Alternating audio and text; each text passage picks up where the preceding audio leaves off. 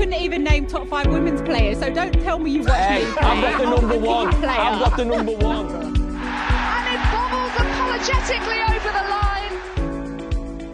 Welcome back, everyone, to our second episode of No Queue for the Ladies.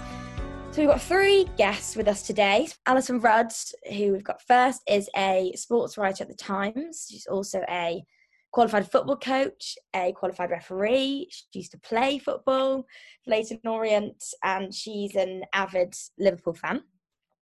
We have Pam Tebbutt, who is joining us from France. He's been a fan of Leeds since she was 9. I'm not going to say how many years for, though, because I don't want to reveal that information. Her and your brother-in-law used to own the fish and chip shop opposite the road to the ground, so used to have fans and even players coming to visit.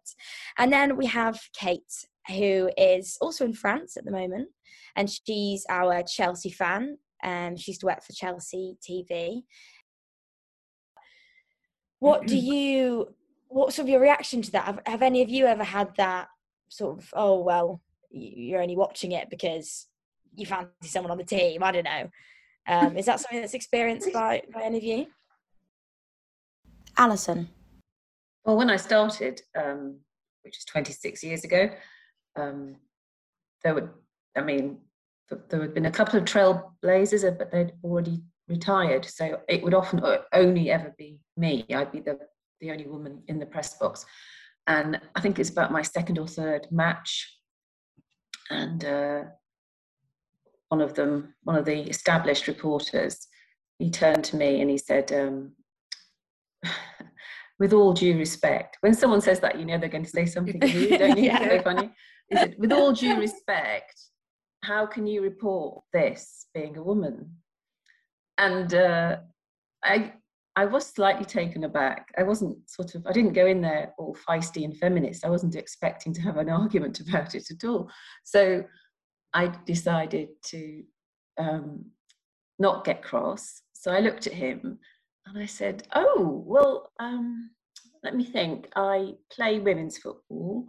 I play men's football. And when I'm not playing matches, I'm training. I looked at him. He was about 25 stone. And I said, do you play? Do you play?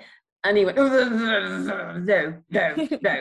And then from that moment on, which isn't very helpful for other women, but I did become the exception. So these dinosaur types would carry on saying they didn't think women should write about football, but they'd always add that I was the exception. Because I mean, it's ridiculous. Is that a backhanded compliment, or is that it's not a compliment to women at all, but it allowed them to navigate their own sexist path, because they had an exception to the rule. Pam? We were sort of protected when I was very young, and we used to, after stop going with my parents and went, with friends. As young girls, we were protected by the older boys, and they were very, very conscious of the fact that we were female, because in the sort of early 70s, supporting football teams were quite rough in some cases. You went and you had fights, you had people trying to steal your scarf or your hat, whatever you were wearing, And I can remember one instance, we went to Manchester United and it turned nasty and we were running. I can just remember running through Moss Side and someone stealing my scarf and my best friend's scarf and pushing us to the ground and kicking us. And all of a sudden, the guys that were in our group came and picked us up and fought off the opposition. And, like knights in shining armour, because we were there, in their gang sort of thing. So, it was a case of they respected us for being female football fans and going to the matches, the tough matches as well that they were able to go to and we were able to go with them. Kate? When I was first going to Chelsea, but I was quite lucky because my season ticket had been used before by there were actually 2 seats next to each other, and it was 2 girls who never watched the football. They used to sit there the whole match, eating sweets and talking to each other and not even watching the match, which I'd never understand people paying 50, 60 quid for a seat and then not watching the match. But one of them unfortunately died, and I managed to get her season ticket. And so when I arrived, the guys were all expecting me to know nothing. And I actually could recognise offside and shout at the ref in the same language as they did. So they quite accepted me, but then I'd go and spoil it occasionally if, say, Paulo Ferreira took his shirt off and I'd get the vapours and whatever, and they'd go, oh, you bring a whole new dimension to the game, Kate, that we hadn't realised. But I used to quite play on that because it's funny and just let them say what they say, really. So I guess for you, Alyson, have you always supported Liverpool? Or have you sort of been influenced by a family member that supports Liverpool? Well, I support Liverpool because I was conceived and born and raised in Liverpool. We moved out when I was quite young, which is why I don't have a Scouse accent. And the other main reason is I always did the opposite to what my granddad did, because he'd have smoke coming out his ears if you annoyed him, and I thought it was very funny. So he was quite right-wing, so I became left-wing, and he was an Evertonian. And so I became a Liverpool fan just to move him across. With love. It was done with love. It was a sort of family joke, that I would do the opposite. But he was, my granddad taught me that football matters. So when I was little, I thought he owned the club, or at least was the CEO of it, because he treated his season ticket holder like it was the most precious thing. I wasn't allowed to touch it till I was 6, sort of thing, in case I got it grubby. I thought he was very important that he had this special book of tickets to go to the match, and it was about the only thing he got really passionate about. But for him, it was a very serious business. So I think growing up, I just assumed I didn't take football lightly. I just assumed it was something very, very important, and I don't think I've ever stopped, actually. I wasn't born into a sport family. None of my family watched any sport whatsoever. We weren't a sporting family. I was the first one in the family. And it was just a school thing. We decided at school that we had to support a team. And Chelsea had just beaten Leeds. Not that I want to remind Pam about that. In 1971. And they wore blue, and blue was my favourite colour. So I chose Chelsea. Didn't live there, didn't come from there. But I supported Chelsea because they wore blue, and have done ever since.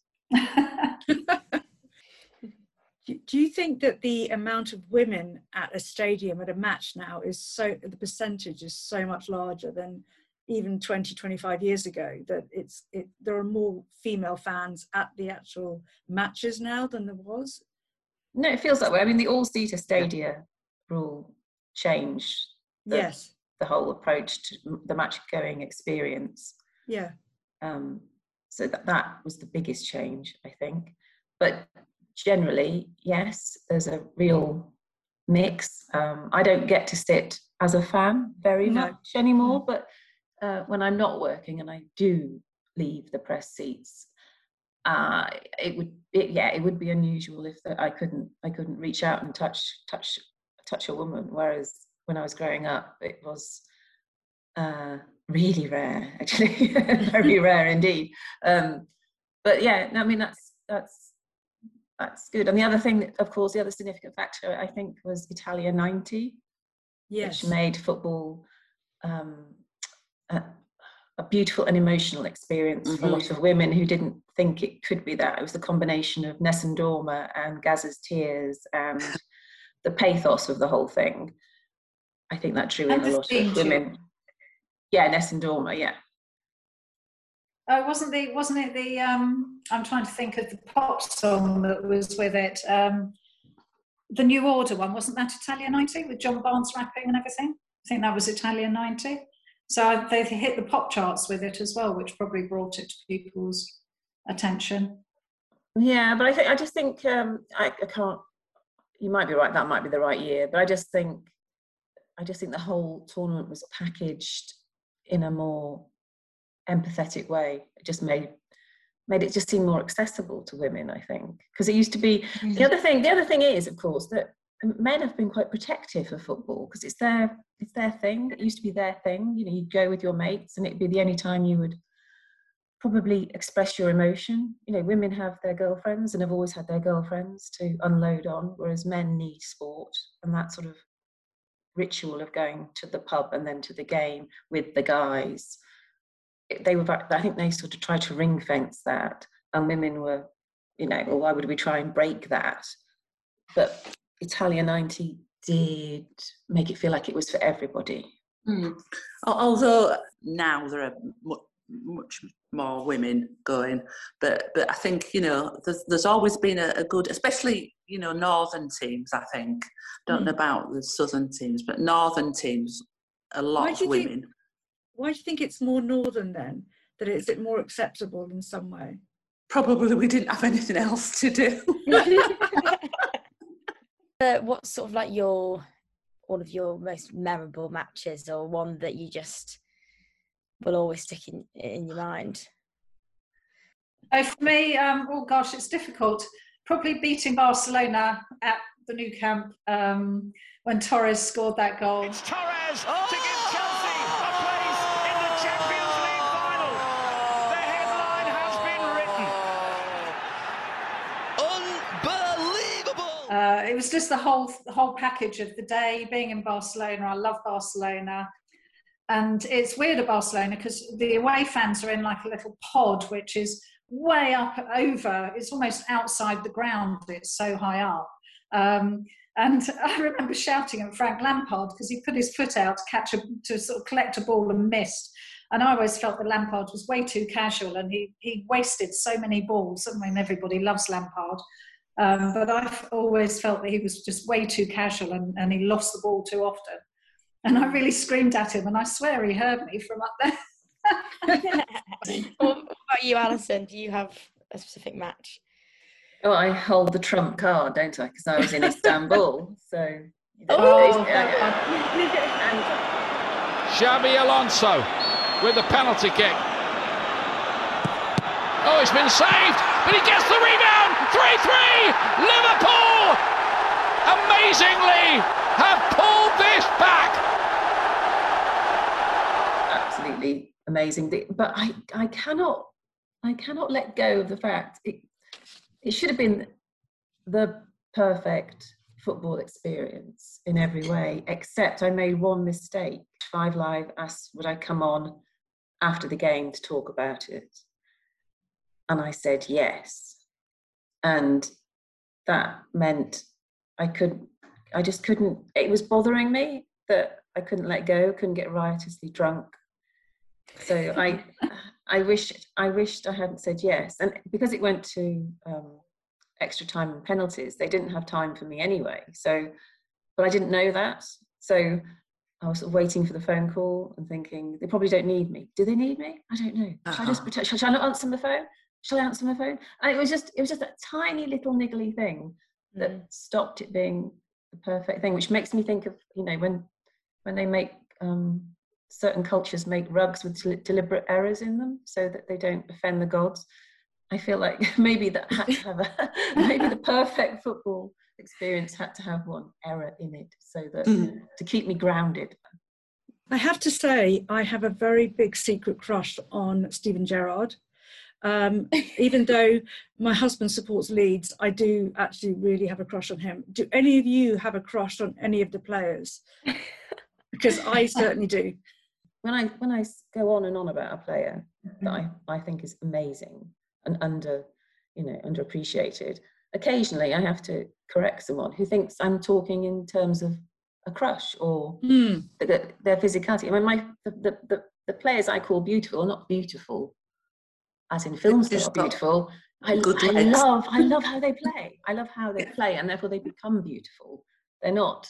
It's a different sort of male-female thing. It's not a male-female thing. I used to feel that way about Marianne Spacey, who used to play for England. If you play what I consider to be beautiful football, I love you, but it's not in a sexual crush-like way. And what about you? What about you, Pam?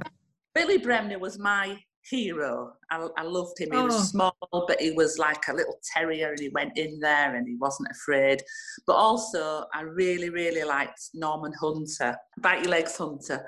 And we used to, as teenagers, you know, it's a bit like pop stars now, but we were groupies for the football team. So if they'd been away on an overseas match or anything, we used to go and see them come home on the coach, you know, just hang around Ellen Road training ground and see them get off just to wave to them or get their autograph, whatever.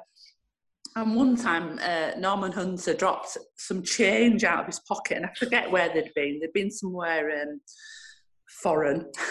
And I picked it up and handed it to him, and he gave me like a little silver sixpence.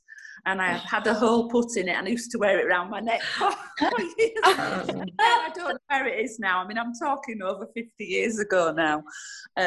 But, you know, just things like that you were able to get close to them. You know, you could go and see them come back from an away match, or, you know, you could get their autograph, or you could go watch them train. You know, we could go to the training ground and see them do that. So often we'd not go to school, and that's probably why... dumb now, but we'd have an afternoon off and go watch them train. You know, Mum never found out, I don't think. Brilliant. Oh well, if we have time for one more question, yeah. We've got just one other question from a fan from the Netherlands. Her name is Lottie, and her question to the three of you is: do you ever get asked what the offside rule is? No. But have you tried to explain offside to someone who's never watched football? It's quite hard to do. I took, me and my best mate, we went to Madrid. It was meant to be girls' weekend, nothing to do with football at all. But we were sat in some piazza, and my friend, who doesn't like football, she said to me, I can tell, he said, you're hankering, aren't you? You're hankering. We're in Madrid and we should go to a game. That's what you're thinking. And I went, yes, I'll go get us tickets. So I went and bought us tickets. And so she was saying, I won't know anything. And I said, okay, well, first things first, I'll explain offside to you. And I got the old pepper pot, literally, the pepper pot's out on the restaurant table. And she couldn't grasp it. And it got quite frustrating trying to explain in an abstract sense what it was. Thank you all so much. And maybe we'll catch up again soon. Yeah. We can all go to it in person. Thank you. Thank you very much. Bye. Bye. Bye.